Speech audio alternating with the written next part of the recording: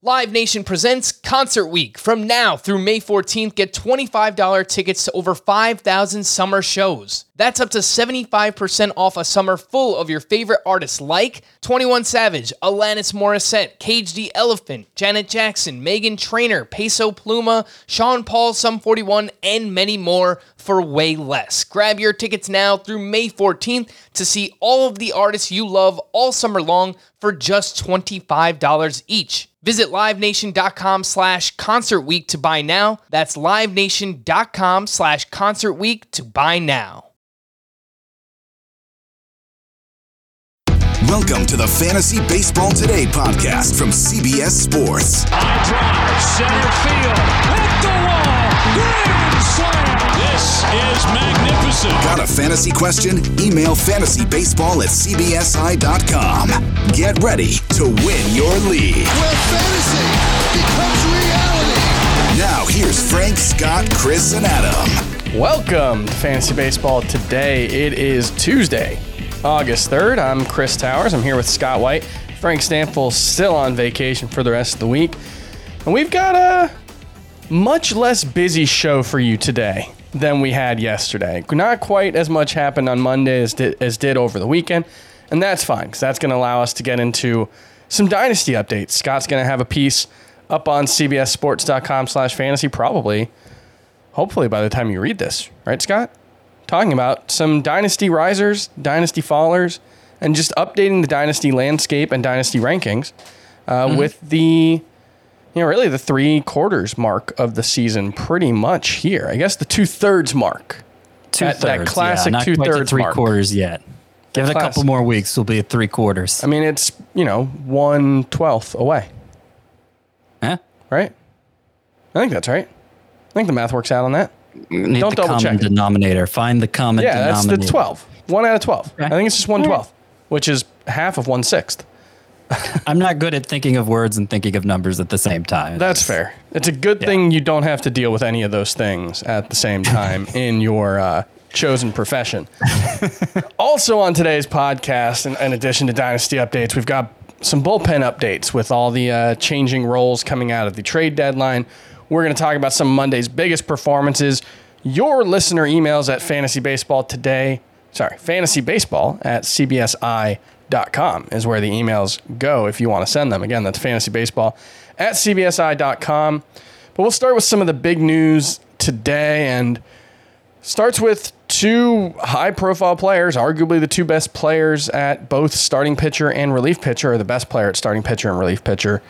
Going on the COVID IL, Gerrit Cole will not start Tuesday for the New York Yankees after testing positive for COVID.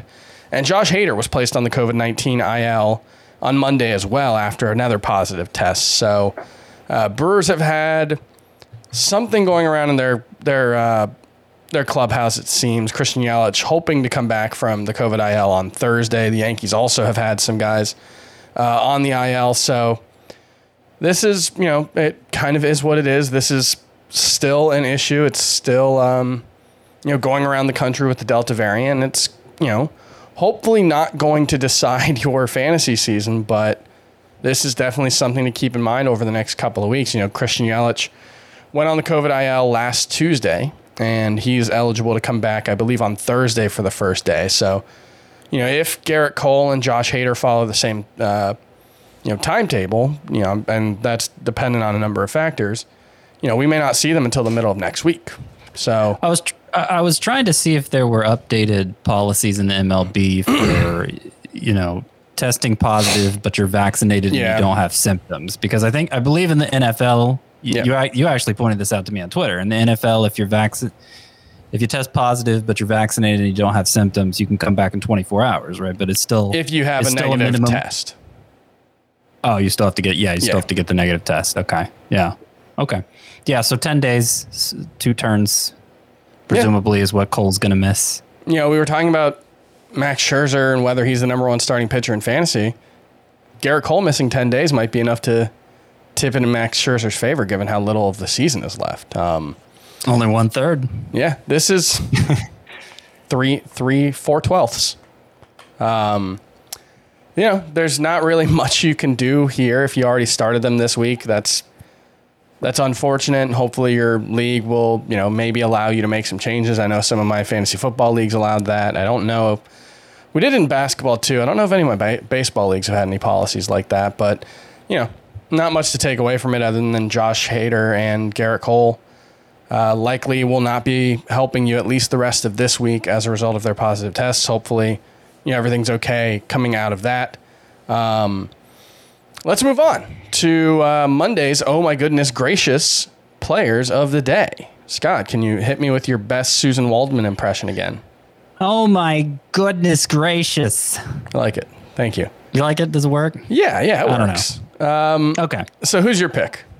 My pick is actually somebody who didn't play on Monday and hasn't played for a very long time. Interesting. But it's definitely the item that made me say, oh my goodness gracious. And that is Adalberto Mondesi. Yeah. And what general manager Dayton Moore of the Royals revealed about Mondesi as per their 2022 plans for him. They're not even talking about, rest of this year. Just what are they planning to do with Mondesi next year? And it sounds like they're not counting on him to be an everyday player. It sounds like they've come to the determination that they need to manage his workload. And 100 games was a number Dylan Moore identified as a potential target for Adalberto Mondesi, which, is less than 2/3 of the season. A little quick math there while I was thinking of words. Yeah, it's about 1/12 less than 2/3 of the season. So that stinks. Yeah, and way down. Maybe he should be in my Dynasty risers. I think he probably should be. Yeah, I mean, the thing about Adalberto Mondesi that, one of the things I talked about certainly a lot this offseason was just how, buying into injured players can be one way to gain value in fantasy. And one of the reasons for that is just that, everything that we talk about is so based in concrete facts and data and numbers. And injury analysis often isn't. And, anybody who's been following Mondesi's major league career knows he's missed quite a bit of time. He's only had one season with more than 100 games played in the majors.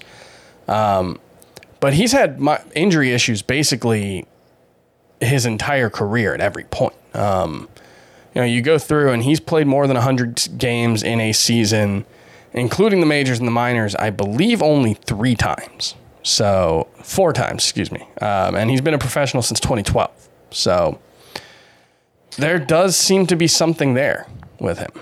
I wonder if he means just for next year, and if he proves he can handle this 100 games with more rest built in, if they can then broaden the playing time from there for Mondesi. But I don't even know how many more years they're controlling Mondesi. He's a few years into his career at this point. He's a free agent after the 2023 season. Okay, so a couple more years. I mean, the way I took it was, they're going to build in extra rest for him next season, and they'll probably have to make sure they have another, middle infielder or, whatever position they try him at, or they decide to play him at. They'll have to have another one. Bobby Witt, presumably. But I would guess they're going to bring in another. But presumably Mondesi's only playing 3 or 4 games a week. Yeah, I mean, I would think at first. It seems like the kind of thing where if Mondesi's healthy and playing the way they know he can, it's hard to see them actually keeping a 26-year-old out of the lineup that often. So I think it's more like you have to prove we can trust you at this point. That's the way I took it, at least. Well, obviously, I'm not Dayton Moore. Yeah, I mean, just the fact that he was putting definite numbers. Yeah. Let me see the exact quote. Yeah, we're learning that we're going to have to manage his workloads in ways that he may not be a guy that plays more than 100 games. We can't count on him as an everyday player. I mean, I guess there's some gray area in there, but I don't know. You usually don't hear that. The Twins aren't saying that about Byron Buxton. I think even in a Roto League, like round 15 or maybe something for Mondesi, not that high. Not that high for me. Yeah, it's fair. It's going to be hard to overlook the kind of upside he could have even in 100 games. I mean, the nice thing is, I guess we have an example of what that would look like. He stole 43 bases and hit 9 home runs in 2019 in 102 games. Last season, he did only miss 1 game. It's worth pointing that out. But yeah, I think as you're looking long-term, Adalberto Mondesi, this season, we still have questions about how good he can actually be as a hitter. And we have questions about whether he can stay in the lineup. So clearly the Royals share those concerns, and that's not great. For my, oh my goodness gracious player, I'm going to go with Ty France. Went 3 for 5 with a home run, 3 RBI. Scott, I know you were a big fan of Ty France coming into the season, and I don't know if he's necessarily lived up to your expectations, but I will say, he's been, I think, better than his overall numbers indicate, because he's basically hit 290 in every month except for May. He had like a 190 average in May. He dealt with some injuries there. Other than that, he's been that high average guy with a little bit of pop that I know you were hoping he would be. What do you think about Ty France right now? Yeah, I mean, he hasn't lived up to my wildest expectations for him, but it would be hard to say he's a disappointment. Mm-hmm. You pointed it out already, but just to put precise numbers on it. So basically, he hurt, I believe it was his wrist or forearm, something in that area at the end of April, and played through it for about 2 weeks. His batting average plummeted from 325 to 229. Went on the IL finally. Since coming back, and we're talking what? We're talking 60 games now with tonight's. Yeah.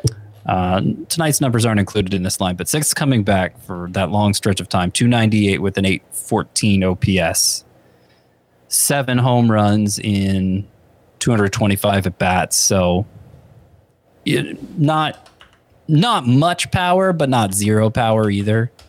But this does further the idea that he's just a really stable source of batting average. And, maybe not all that different from like Brian Jeff Reynolds. McNeil. Okay, I was going to say, that's a good one too. So, that I'm to the point now with Jeff McNeil where I don't think of him as really like a must-start player in fantasy either, but sure. Just kind of not a bad option if you don't have a great one. All right, let's move on to some of the injuries, news, and notes from Monday's game. We'll get an email of the day after that. But first, Jo Adell was recalled from AAA Salt Lake. It's actually kind of funny. I tweeted yesterday after, I believe he had 3 straight games with a home run, has an OPS well over 1,000 since the start of July. And I called the Angels out and said that it was clear service time manipulation that he wasn't in the majors. And so, of course, they called him up the next day. They got scared. You're welcome, Jo Adell. Please send me a portion of the major league paycheck.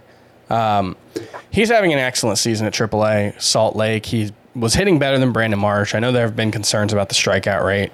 But 289, 342, 592 is the triple slash line. 23 homers, 8 stolen bases. Yes, he has struck out 29% of the time, which is a concern, especially given how poorly he played last season and how overmatched he seemed. But over 40% strikeout rate during those. He was up for most of the 2 months. Yeah, he's like 150 days of service time because they extrapolated it out. But this is a guy who's been a top 20 prospect in baseball for basically 3 straight years. Even after he struggled last season, it didn't really impact his standing in the prospect list where he was still eligible. He did exhaust his rookie eligibility, but some prospect lists still considered him. He has only played 297 games in the minors. So that's basically 2 full seasons worth of games. He's dealt with some injuries, obviously, last season with COVID. But if you just cut his numbers in half and give him 150 game pace, here's what you're looking at for his minor league numbers. 29 homers, 106 RBI, 118 runs, 19 stolen bases at a really high success rate, 295 average. Strikeouts, again, have been an issue, but there's big upside here. We've talked about it for 3 years now. We were talking about him as someone who could get called up back in 2019. So Yeah. Is Jo Adell a must-add in any 5 outfielder league? Yeah, I'd say 5 outfielder. I mean, I would say the odds are against any particular prospect call-up at this point after what's happened with Kelnick, to a lesser extent what's happened with Wander Franco. I mean, those guys seem as can't miss as it gets. And, of course, the list of ones beneath them, Jarren Duran, I could come up with so many names. They've all disappointed us to the point that I think any particular prospect call-up, you have to presume failure, which, was the standard for these guys 5 to 10 years ago anyway. I just think we're kind of back there right now. So pick up Adell, not expecting much, but the upside is huge. It is worth noting he's one of the rare prospects who didn't lose playing time in 2020. Whether that's a good or bad thing, given how he played, is a different question, but at least he got the reps. Yeah, I'm not sure that totally explains what's going on anyway, because it's not like the guys are struggling in the minors themselves. Sure. But they're going against guys who didn't play. So yeah, I don't know. I think there's something else going on there, but that's anyway. Maybe it's a Space Jam thing. I kind of feel like the Angels were waiting to see some kind of strikeout improvement from Adell, and last 25 games he was especially hot. 363, 7 home runs, OPS over 1,000. Most significantly, though, might be 24.5 strikeout rate during that stretch, which is much more palatable than 30 against minor leaguers. And he's young and he's inexperienced even for a minor leaguer. And, I think back to like a George Springer who struggled with strikeouts in the minors, and then eventually it became kind of a non-issue for him. Chris Bryant, the same way. So it's not like he can't continue to improve in that regard. I just think I just think he was so bad last year that like it kind of gave him an even bigger hurdle to clear. And sure. I mean, he hasn't cleared it yet, obviously, because it'll take him doing better in the majors. Yeah, but getting the confidence back after struggling like that, that's really the first time in Jo Adell's career as a baseball player where he's struggled like that. So, there's always something to that. Additionally, as a result of this, it sounds like Justin Upton could start sitting against right-handed pitchers with Adam Eaton playing more. But the expectation is that Adell's going to play every day. Yeah, that seems to be the expectation. I don't know why Adam Eaton still deserves the bats over Justin Upton. I don't get the thinking behind that, but if you had been veteran presence. I mean, Upton had been decent when healthy this year. Good for 5 outfielder leagues, so that's kind of disappointing. Yep. All right, the rest of the news and notes. Rhys Hoskins did return to action today. He was available as a pinch hitter, struck out. Not sure he's going to play tomorrow, but at least he's it doesn't seem like he's going to go on the IL. As you mentioned earlier, Christian Yelich could be cleared to return Thursday. He'll have testing done before he can return on Wednesday. Brandon Nimmo was a late scratch. He was initially in the lineup for the Mets, was scratched, missed his 3rd straight game with a hamstring. DJ LeMahieu was back in the lineup, and the Yankees had Judge at DH and Stanton in right field. So I believe is that 3 or 4 appearances in the outfield now for Giancarlo Stanton, including in an AL park. So, if you're hoping for a little added flexibility for Giancarlo Stanton, it could be coming. And we did have an email. This is not the email of the day, but it's going to get read first from Henry. Do you think it's worth trying to buy low on Stanton? He's played a couple games in the outfield recently, could pick up outfield eligibility. Henry saying, I lost Acuna. I've been looking for outfield help. Picked up Grossman, Harrison Bader, and Andres Jimenez? Who would that be? Jimenez. Eloy? Eloy, okay, yeah. Stan is slumping and injury prone, but could be helpful down the stretch if he heats up things in advance. What do you think about Stan? Would you be trying to buy low on him right now? I mean, it depends on how low. I think he's better than he's shown so far. When he's healthy, usually good things happen. He's healthy right now. He would start for you, but like a starting outfield of Eloy Jimenez, Robbie Grossman, and Harrison Bader doesn't sound bad to me either. Stanton, it certainly would help to have him. It just depends what you're giving up. Yeah, one thing we've seen with Stanton is he's still hitting the ball incredibly hard. 100th percentile on average exit velocity, max exit velocity, hard hit rate. Has the highest average exit velocity of his career. He still crutches the ball. Strikeout rate, still 29%. Not great. Not so bad that you would think it's, a hugely limiting factor. His sprint speed has fallen from 55th percentile in 2019 to 24th last year to 11th. And, maybe that's the result of him not playing outfield and not having a lot of competitive runs because he's either striking out or hitting a home run. But that's a bad sign. If you're looking for a reason why a guy who hits the ball as hard as Stanton does, might struggle, losing a couple of extra singles and potentially doubles because the infield can play back. That is one thing that we could be seeing from him as he, reaches his, early 30s. So that's something to keep in mind. But yeah, I do think Stanton would be worth buying low on, if you can get him for the right price, because he's obviously capable of, an 8 home run month at any time. Rangers designated David Dahl for assignment. That is a frustrating outcome for a guy who, they were certainly hoping he could have a bounce back after dealing with injuries. He's dealt with injuries this season, and I think he might have an OPS under 600 right now. So tough stuff for David Dahl. Andrew McCutchen was placed on the IL with the knee injury that he left Saturday's game with. Jake Fraley returned from the COVID IL, went 2 for 4 with 2 RBI. Did he also steal a base in this one? I'm trying to remember. Yes. Yep, stole a base. I kind of like Jake Fraley. I don't think he's a star, but really good plate discipline. He'll swipe a couple bases. I think he's kind of useful in a roto league. So someone to keep in mind. Yeah. Evan Longoria could go on a rehab assignment this week. I always do the Evan Longoria thing with him. I always call him Evan Longoria. I have never done that before. Chris Archer left his rehab start after 1 inning pitched. He's coming back from thoracic outlet syndrome surgery, but he left with a hip injury.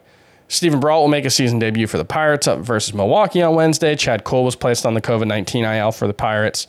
Spencer Howard looks like he's going to make his first start for the Rangers on Thursday. He could be piggybacking with Taylor Hearn. Obviously, given the way that the Phillies used him or, didn't really use him a lot of the time in Philadelphia this season, you'd prefer to just see him used as a regular starter. The Rangers... Yeah.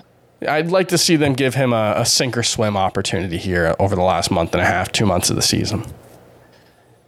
Yeah, I think the reason he's having to, or at least the tandem possibility is being presented here is because he's just not stretched out to be used like a full starter yet.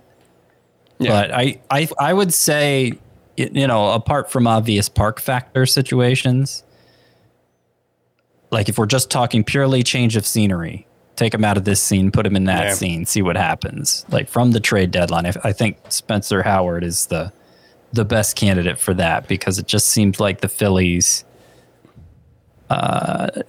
just were not all in with him ever.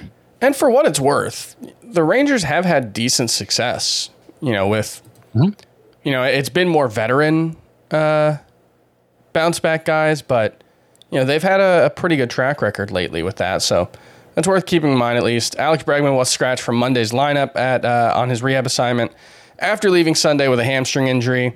He was initially in the lineup, so I think that's a good sign that this isn't considered a serious injury, but, obviously puts his potential return on a little bit of a delay. Huascar Ynoa threw 51 pitches in his first rehab start. Remember, he is coming back from a fractured hand. And he was pitching really well before the injury. A lot of strikeouts, was kind of doing a Dinelson Lamet impression. Throws really hard, throws mostly sliders and fastballs. So someone to keep in mind if he is available in your leagues, presumably could be back in the Braves rotation within a couple of turns. And Gio Urshela will be placed on the IL with a hamstring injury after missing 4 games. So he'll be out at least a week. And possibly longer. Hamstring injuries obviously can, be a lingering issue. So we'll see if, when Luke Voit is healthy enough to return, maybe he'll be able to get in the lineup at least before Urshela. And, just once play him at third base. It'll be fine. once that would happen, if that did happen, I mean, you could play LeMahieu at third probably. If and when that did happen, let's say, Voit is the kind of player who could get so hot that they can't justify taking him out of the lineup.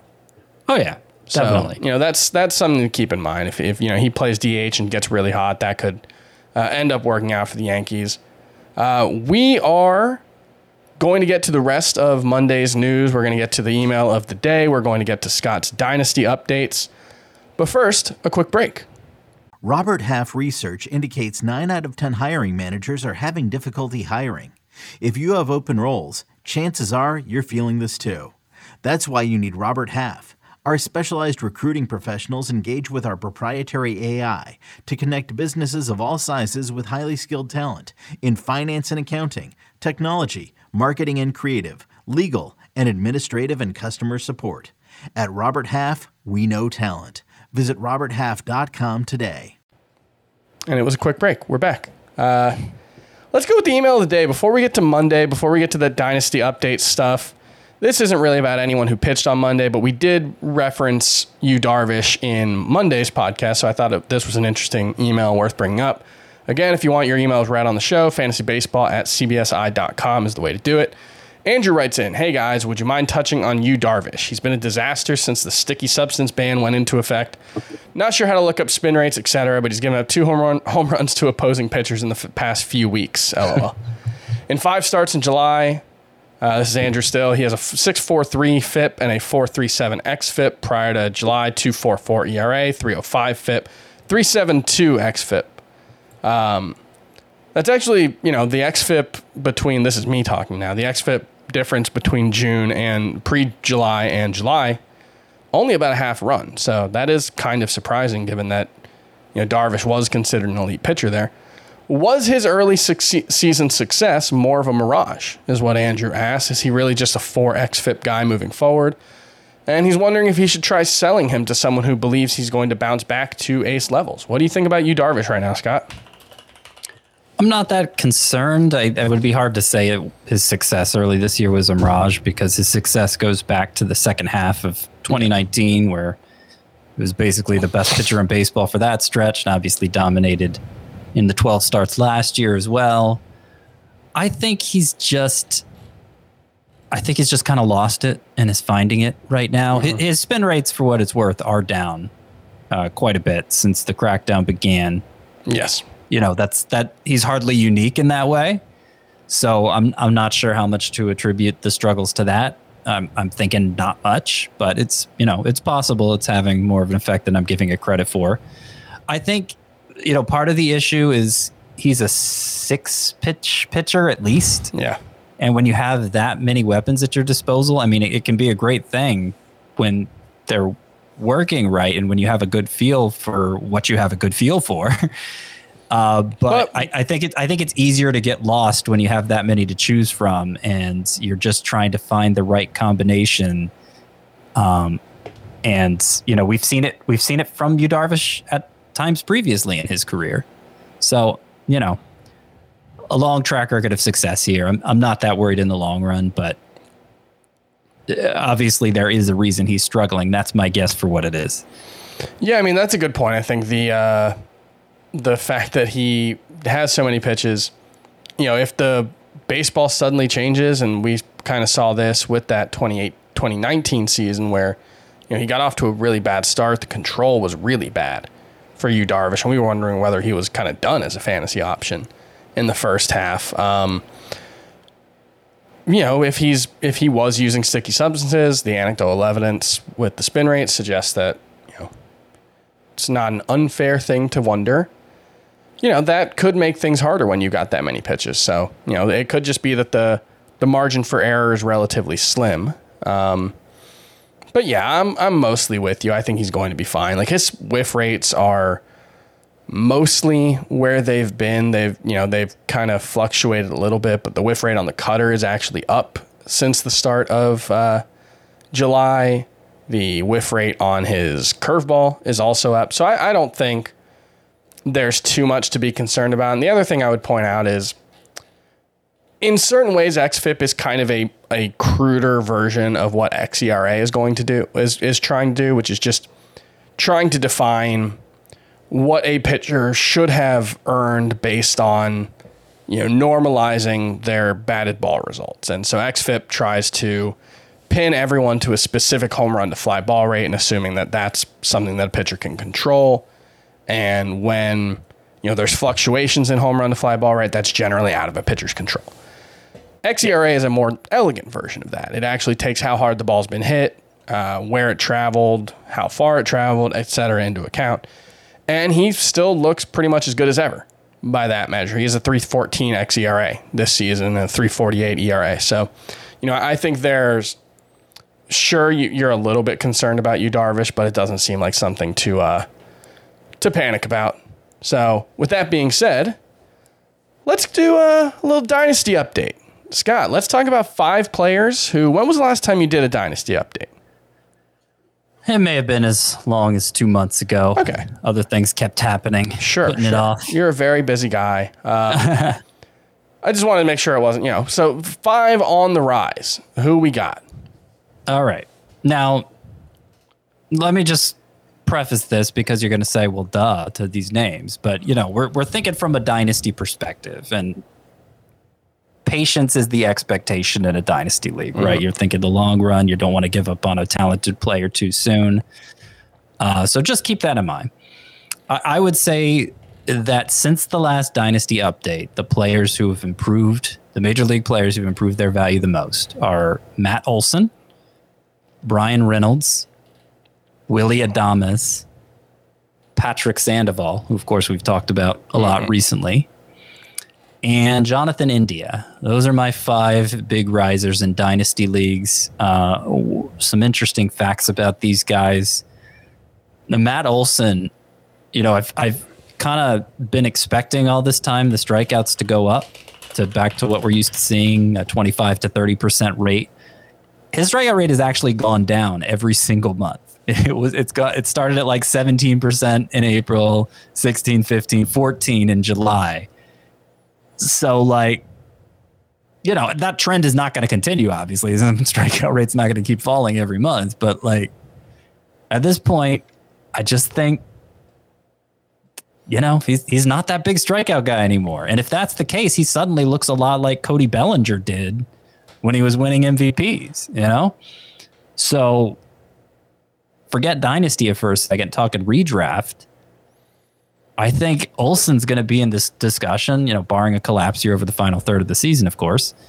I think he's going to be in the discussion for, I'd probably put him in round 3, but I bet there will be some people arguing for him in round 2. Yeah, if he's really a 20% or less strikeout guy, it's like 16% for the season. Yeah, so that's significantly better than 20. That removes, because the biggest thing I've always said about him was just that this is a player archetype that while Matt Olson can be a very good version of, it's not that hard to find. There's obviously some of them have busted this season. I argued Pete Alonso would be better than Matt Olson. That hasn't been the case yet, although Pete Alonso has been very good recently. And actually, this has gone under discussed, but he's cut his strikeout rate massively too. He's under 20% this season. Yeah, hasn't had quite the same breakout as Olson, but that could be a leading indicator that what we're seeing so far over the last month is real. The biggest thing for Matt Olson though is he is crushing lefties. And it's not like he's got some huge BABIP against them. It's that he's really, really improved his plate discipline against them. He's got a 20.1% strikeout rate against left-handed pitchers this season. He's got a 1056 OPS. So has a better ISO by 130 points against lefties than righties. It's been pretty remarkable. Obviously, we're dealing with small sample sizes. Last season, he struck out 37% against lefties. In 2019, let me get the drop-down box. It was 24% against lefties. It was actually slightly lower than against righties. So I still have my doubts about whether he can truly be a very good hitter against lefties, but based on what we're seeing right now, he looks like, 1, a completely different hitter, and 2, one of the best hitters in baseball. Other things to point out here, Willy Adames. I mean, we've certainly talked about it before, but it bears repeating. A completely different player since leaving Tampa Bay, and in a way that should have been predicted. I didn't notice it until he got traded. I don't know why, but his career home away splits, just how he was always a completely different player out away from Tropicana Field. So, I'll read you the career numbers right now. Obviously, they include his time with the Brewers, which it pales in comparison to the time spent with the Rays. But career hitter at home, so mostly Tropicana Field, 217 batting average, 644 OPS. Career numbers on the road, 304 batting average, 896 OPS. So about 100 points up on the batting average, about 250 points up on the OPS. And we've since learned that he had trouble with the batter's eye at Tropicana Field. It wasn't just a fluky thing. And to put an even finer point on it, here's what he hit at Tropicana Field. 217, 275, 341 was his triple slash line. So 616 OPS, 194 strikeouts in 622 plate appearances. That's about 28%. 16 home runs in about a full season. Yeah, he was bad at Tropicana Field in a way that he basically wasn't everywhere else. He was awesome everywhere else. Yeah. He was like an early round shortstop, and I don't know why I didn't notice that before, but now every game's a road game for him. Now that road version is playing everywhere, and of course Milwaukee is a great place to hit. You know what's kind of funny though? Spectrum there. He hasn't been that good at Milwaukee. He has a 789 OPS at Milwaukee. Hopefully it's batter's eyes okay. Only a 254 BABIP though. I think that probably explains it because he's still got it's like a 25% strikeout rate, which is not as good as his overall strikeout rate since the trade, but much better than it was in Tampa. So I do think we're clearly seeing a much better Willy Adames, and I think that explanation makes perfect sense. And like Adames was a big prospect. He was somebody who you were excited to have in dynasty leagues leading up to his promotion, but he had been up for so long and underperformed for so long that, we kind of written him off as a dynasty asset. He's still only 25. He's got his whole career ahead of him still. So, yeah, stock way up for that guy in dynasty in particular. I want to talk about Patrick Sandoval a little more. As was mentioned on yesterday's show, his swinging strike rate would now rank first among all qualifiers. Worth noting, Jacob deGrom himself is not a qualifier. He would actually rank first among all qualifiers if he was. But the point is, elite. If the only person better than you would be Jacob deGrom if he qualified, I think you're doing fine. And specifically, the changeup and slider both look like elite pitches for Sandoval. Like the kind of whiff rate he gets on each of those two pitches, like it's rare for even the best pitchers to have a whiff rate that good on one pitch, much less two. The ceiling is so high for this guy. It's really just about beating the walks at this point. But even with the walk rate he has, you're looking at right at a 3 ERA since he moved into the rotation. Obviously with a ton of strikeouts. So, I mean, Sandoval, who, wasn't that highly regarded as a prospect. He had pretty good minor league numbers, a lot of strikeouts in the minors, but it's not like he was some, it's not like he was some amazing dynasty asset before getting called up, but now he looks like... There's no such thing as a pitching prospect, Scott. There you go. If you got an arm and you can throw a baseball, you could turn into a very good fantasy pitcher. As Patrick Sandoval has. Jonathan India, I just wonder how valuable the skill set's ever going to be for fantasy, especially in a categories league, I guess, because I don't know if he's ever going to be a high batting average guy. I don't know if he's ever going to be, a big power or big speed guy. That's my concern there. The things that he does well are, one, he's got about an average strikeout rate, which is pretty good, and he gets on base a ton. He's got a 401 OBP, 13% walk rate, and I love this. 17 hit by pitches, most in the National League, second most in baseball, after Ty France, actually, which I didn't get a chance to mention that earlier, but Ty France also loves to get hit by baseball. So, very good skill set. Yeah, I mean, I'm less convinced if this is just a pure ceiling argument. I'm less convinced of the ceiling for India than I am these other four. Sure. Brian Reynolds, the one we kind of skipped over.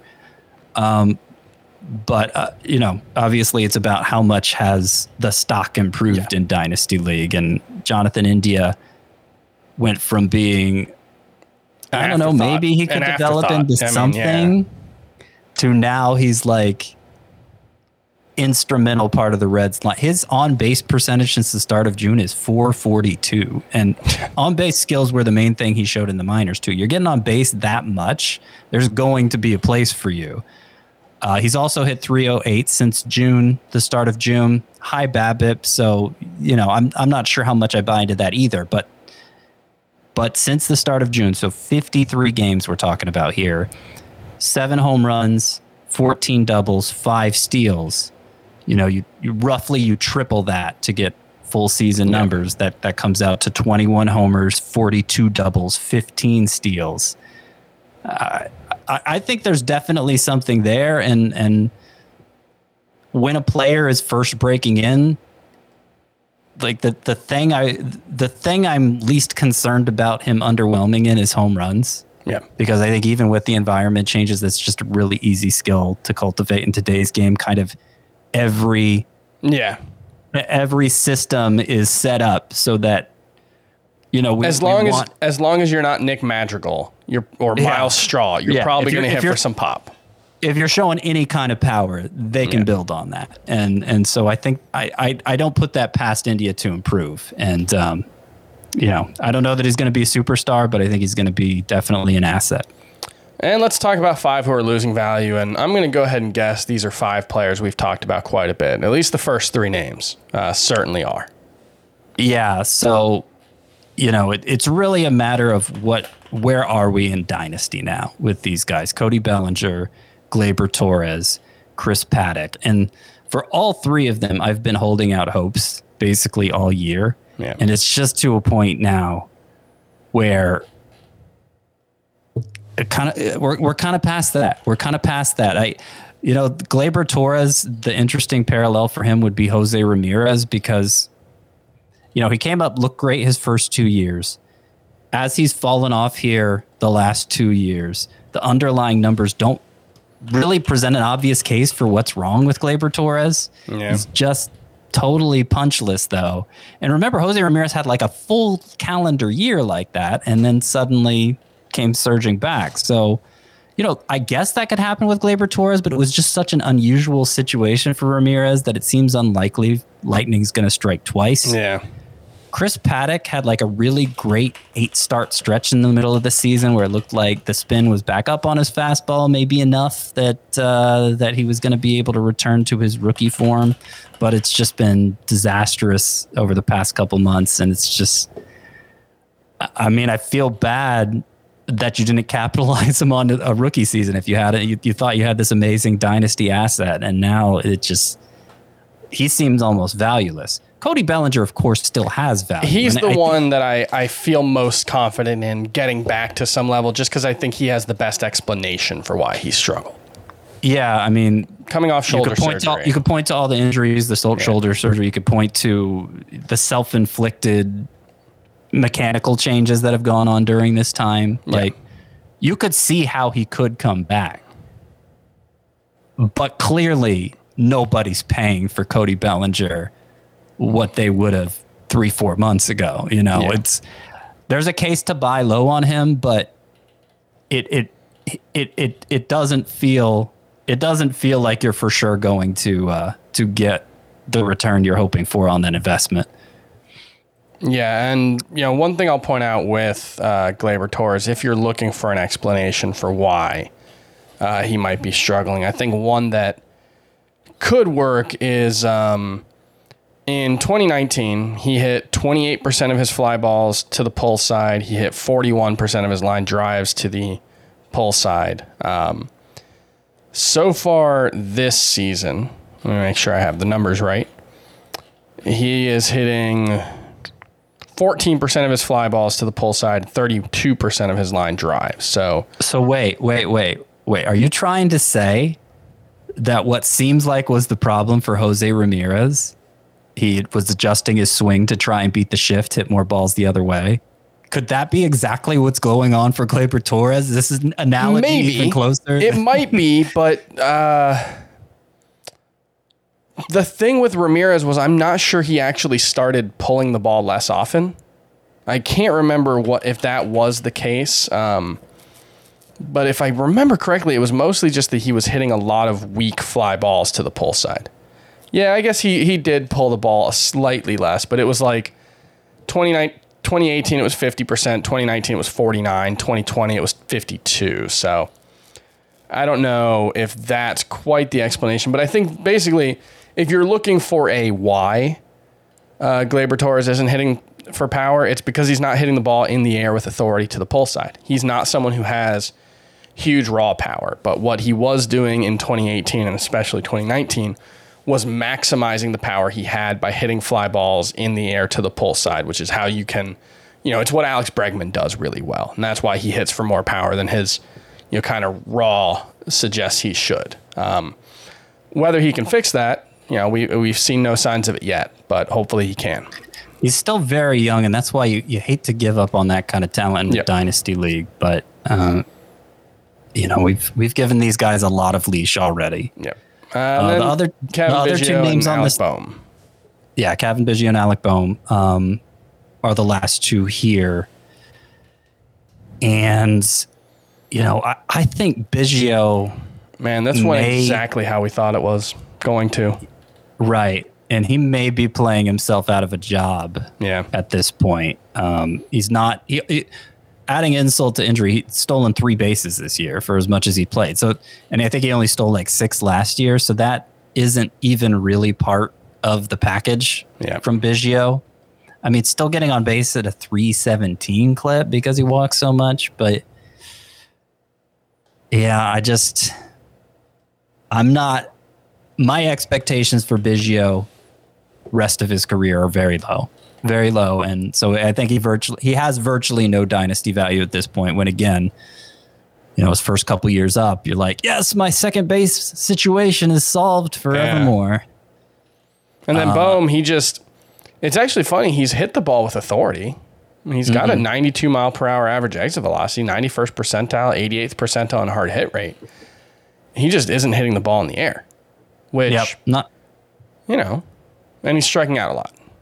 Yeah. Again, a year we all thought he'd take a step forward, and instead he's mostly taken a step back. It's correctable, obviously, but it's apparent now he's going to be more of a project than we thought he was going to be, and it may be difficult to wait him out in a Dynasty League. All right.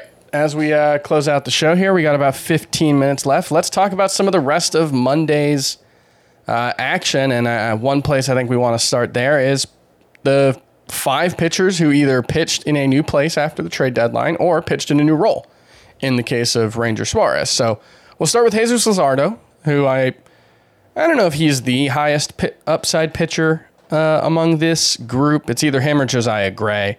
But Jesus Luzardo made his Marlins debut against the Mets. 5 innings, 4 hits, 3 earned runs, 3 walks, 5 strikeouts, 84 pitches, 17 whiffs, including 5 each on his sinker, curveball, and changeup. Averaged 96 miles per hour with the fastball. That was up a little bit from where he was earlier on in the season. Did not have command of his curveball, and especially in that, gave up 2 runs in the second inning. That was an issue for him there. I don't know. I think his curveball is just not good right now, and I think that's the biggest issue with him. I think he may benefit from throwing a 4-seamer instead of a sinker. I don't know, but I think the biggest issue right now is he just doesn't have a feel for the curveball. And, you can only go so far with 2 pitches, especially when the changeup isn't, a Luis Castillo level changeup. But what do you think of Jesus Luzardo? Yeah, I'm very much buying in a Dynasty League. You'll notice I didn't put him in the fallers. I'm not to that point with him.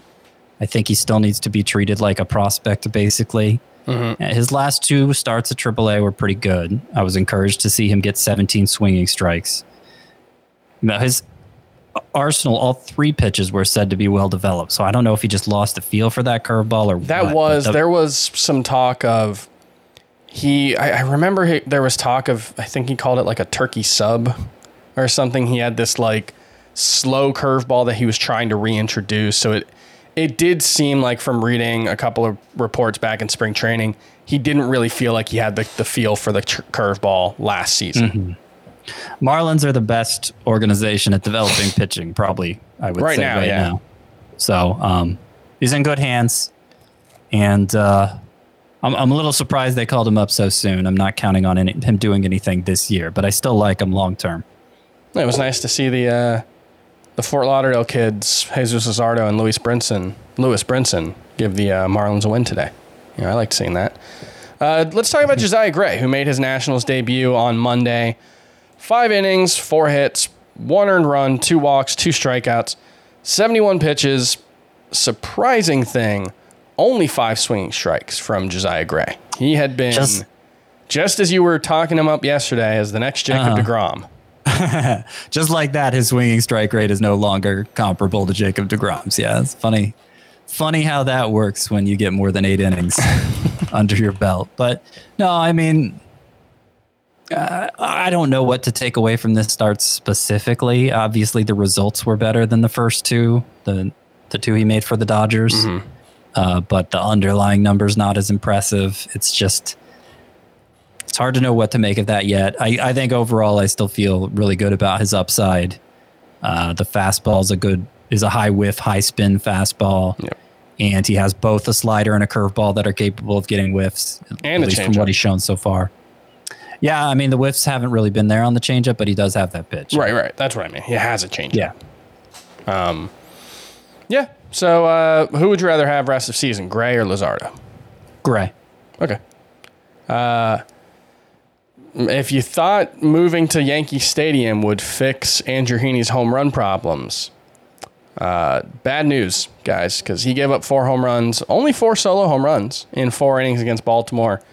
4 solo home runs led to 4 earned runs, 6 hits, no walks, 4 strikeouts.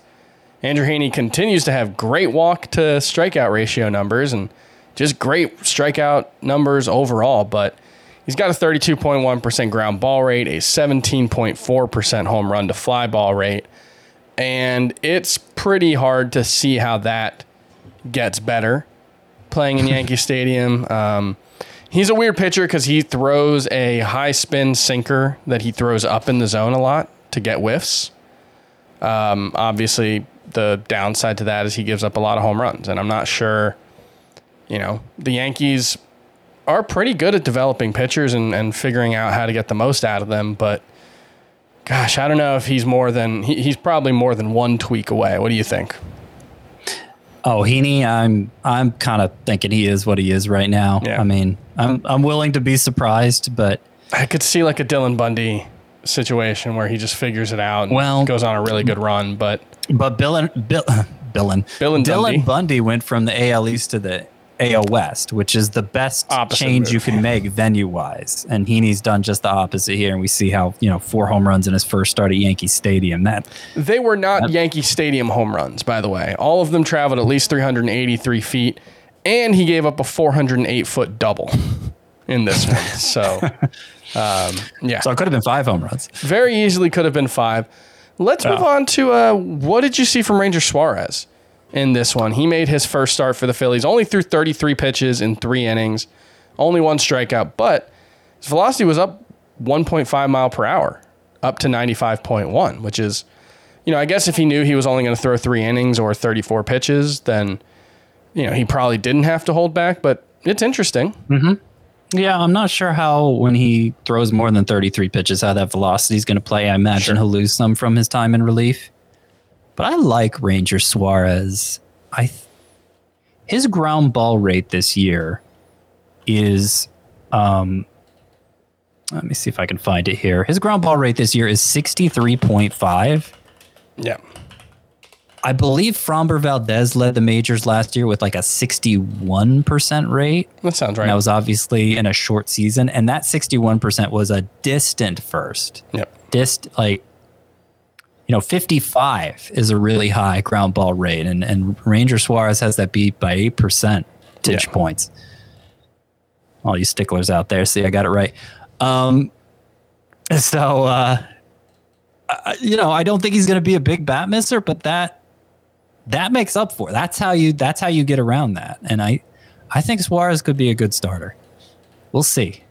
But I like him. It's worth keeping an eye on as he gets stretched out. And what about Chris Rodriguez? He made his first major league start for the Angels. He had been pitching out of the bullpen earlier in the season. He went 6 innings, gave up 4 runs, 3 earned, 2 walks, 7 strikeouts, 9 whiffs on 86 pitches. Fastball velocity was down 1.7 miles per hour from when he was pitching in the bullpen. But what do you think of Chris Rodriguez? Is he someone in, certainly AL only? He's in a rotation, so he deserves to be added. But what about a 15-team league? I'd be wary of adding him. I'm not sure I've seen enough in terms of skill level to make me think the upside justifies the downside of anybody breaking into that role. So I'd steer clear of him for now. Keep an eye on him. There's some pedigree there for Chris Rodriguez. Yeah, number 4 pitcher prospect for the Angels coming into the season. So. Yeah, not really on my radar yet. All right. Let's talk about, I don't know, were there any other starting pitchers today that you thought were notable? We got a good Chris Flexen start. He seems to, have turned things around. We got a good Jorge Lopez start, but not really. 5 walks, 4 strikeouts. Elijah Morgan for Cleveland was interesting. 9 strikeouts. 9 strikeouts in 6 innings with 2 earned runs allowed. 13 swinging strikes, pretty evenly distributed between the fastball, slider, and changeup.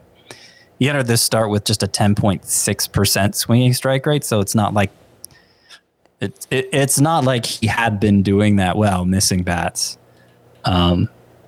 So, I don't make much of it. It did come against the Blue Jays, right? So good offense. Yeah.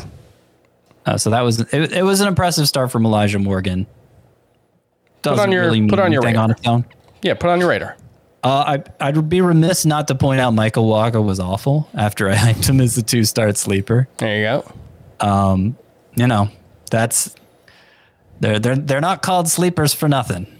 They're gonna miss a lot. So, he was going against the Mariners. It could have easily been a no-hitter. It wasn't. It was an 8-hitter in 4 innings, and Michael Wacha is probably not a thing. Yeah, 1 game currently in progress. Anthony DeSclafani and Taylor Widener had both been pitching well through the first 4 innings, and then things fell apart. DeSclafani ended up with 4 earned runs on 7 hits and 4 1/3 with 5 strikeouts and a walk. I still think he's pretty good. I still think, disappointing that he didn't have a good start against the Diamondbacks. You would usually expect that to happen, but, it is what it is.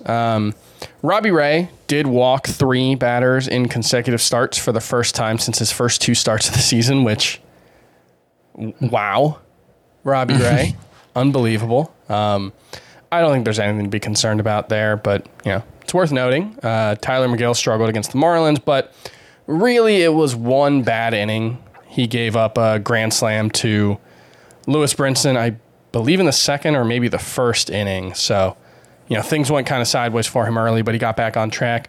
Still think he's an interesting, low-end option. And then some bullpen notes before we take off. Gabe Klobosits and Wander Suero combined to give up 5 runs in the 9th inning in a loss to the Phillies on Monday. What team do they play for? The Washington Nationals. Okay. So Kyle Finnegan, I believe, had pitched 3 days in a row before that. So that's why he wasn't available. And those guys were trying to close out the win. Emmanuel Clase did get the save in the 10th inning for Cleveland today. Karinchak pitched in the 7th versus the bottom of the order. Kind of seems like a get-right situation there. Do you think Karinchak's droppable? Not. I'd hesitate to do that in a categories league. All right, Ian Kennedy gave up a 2-run home run with a 5-run lead. In this one, that's 2 straight games, giving up a 2-run home run since joining the Phillies. He did get the save. I don't understand that the box score says that, but I don't understand how that worked out. Because he entered with a 5-run lead, I believe. 5-run lead? No, was it a 5-run lead?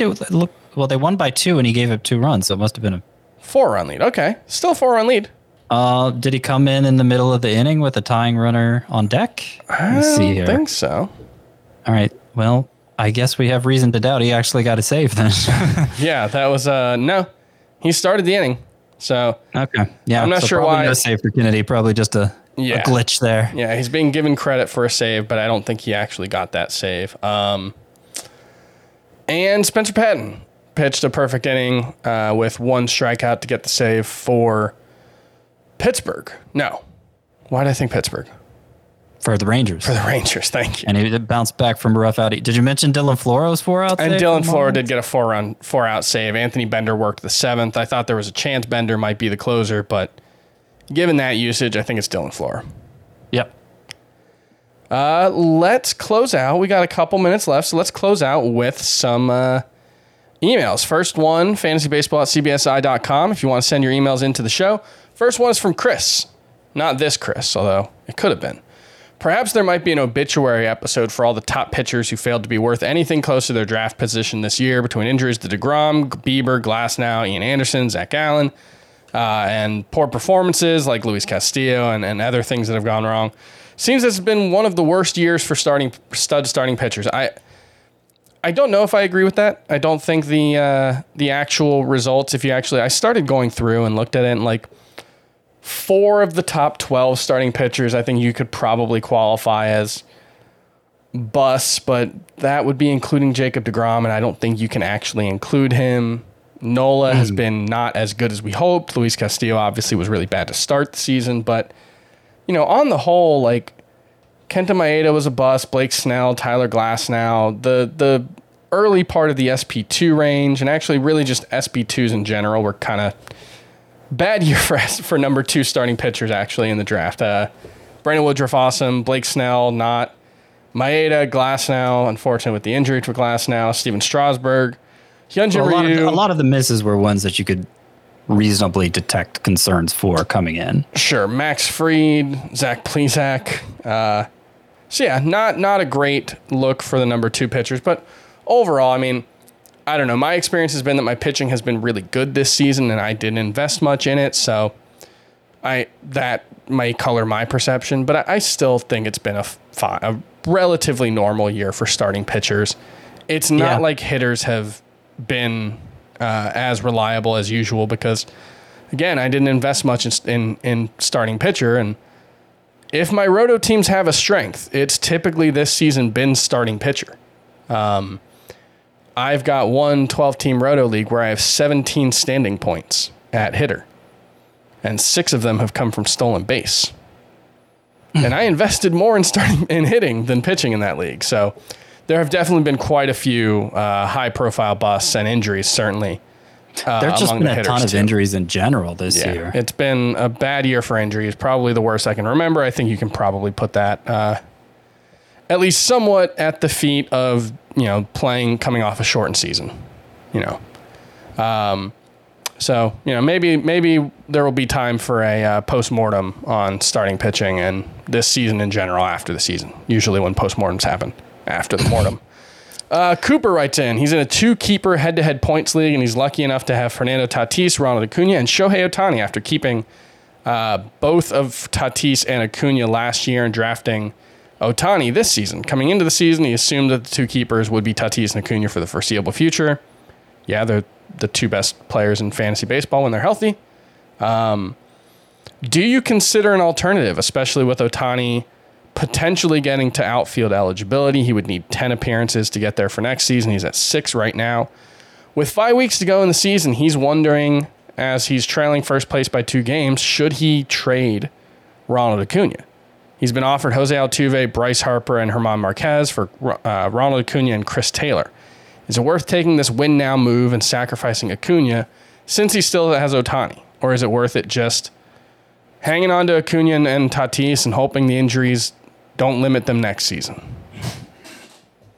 How big of an upgrade is Altuve over Taylor, really? Rest of season, I think it's probably a pretty big upgrade. So far this season, it might not be an upgrade at all. I do have Altuve as my best second baseman rest of season. Trey Turner not qualifying there yet. Yep. But Mookie Betts may soon. Look, Tatis, Acuna, Ohtani, I suspect they'll all be among the top 6 picks next year, assuming Acuna seems on track to return for opening day, and for that matter, maybe Tatis as well. Yeah, that's the thing is you're going to have Acuna coming off knee surgery and probably Tatis coming off shoulder surgery, even if he doesn't have it during the season. It seems almost certain he'll have it afterwards. But presuming the reports are good, it's hard to believe they wouldn't be top 5 picks. Mm-hmm. I guess. I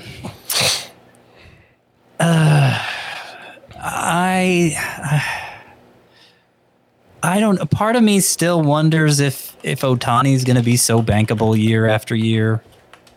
And when you have Acuna and Tatis in a league where you keep 2 players, just don't even think about it. But I don't know. I'm torn on this one. What do you think? Flags fly forever. Jose Altuve, Bryce Harper, and Armand Marquez. Even with Chris Taylor, maybe you think he's a relatively, wash with Jose Altuve. Bryce Harper and Armand Marquez still a pretty significant addition to your team. And if you don't think, Ohtani, if you think Ohtani and Acuna are both top 6 picks next season or top 10, top 12 picks, it seems kind of like a no-brainer for me. All right. And we'll close out with one last one. How has Abraham Toro Hernandez's recent hot streak and the trade to Seattle affected his standing in the third base rankings for you? Yeah, he has been hot. He homered the final 2 games with the Astros and the first 2 games with the Mariners. He's playing every day. He's even got, I think, 4 steals this year in the little bit of time he's played. Yep. And, of course, the last 2 years in the minors hit well over 300. He doesn't hit the ball very hard, but he doesn't strike out much either. He is someone that when he got traded to Seattle, there were a lot of reports that, the smart people in baseball front offices love Abraham Toro. I don't know how much that matters, but, I think best case scenario, the Mariners cloned Ty France, at least what Ty France looks to be right now. Sure. That's the best case scenario for Toro. I think he goes by Toro normally. Abraham I don't know Toro, why in our system he's Toro Hernandez. But I don't think he's 12-team material yet. I think he's kind of low-end and a low-end flyer in 15-team leagues. I'm very skeptical, I would say. I'm very skeptical, but... Top 24 third baseman? Yeah, probably about in that range, yeah. All right. Thanks for emailing in. Again, fantasybaseball@cbsi.com. If you made it an hour and 5 minutes into the podcast, you probably already know the email address by now. Thanks for everyone to tune in on YouTube. Thanks to everyone who listens. Go ahead and leave us a 5-star review if you like the show on Apple Podcasts, and we'll read your questions if you leave a review. Other than that, we'll back here tomorrow. Closing out podcasts is hard. Nobody tells you that. You always make fun of Frank. Bye-bye. Bye-bye.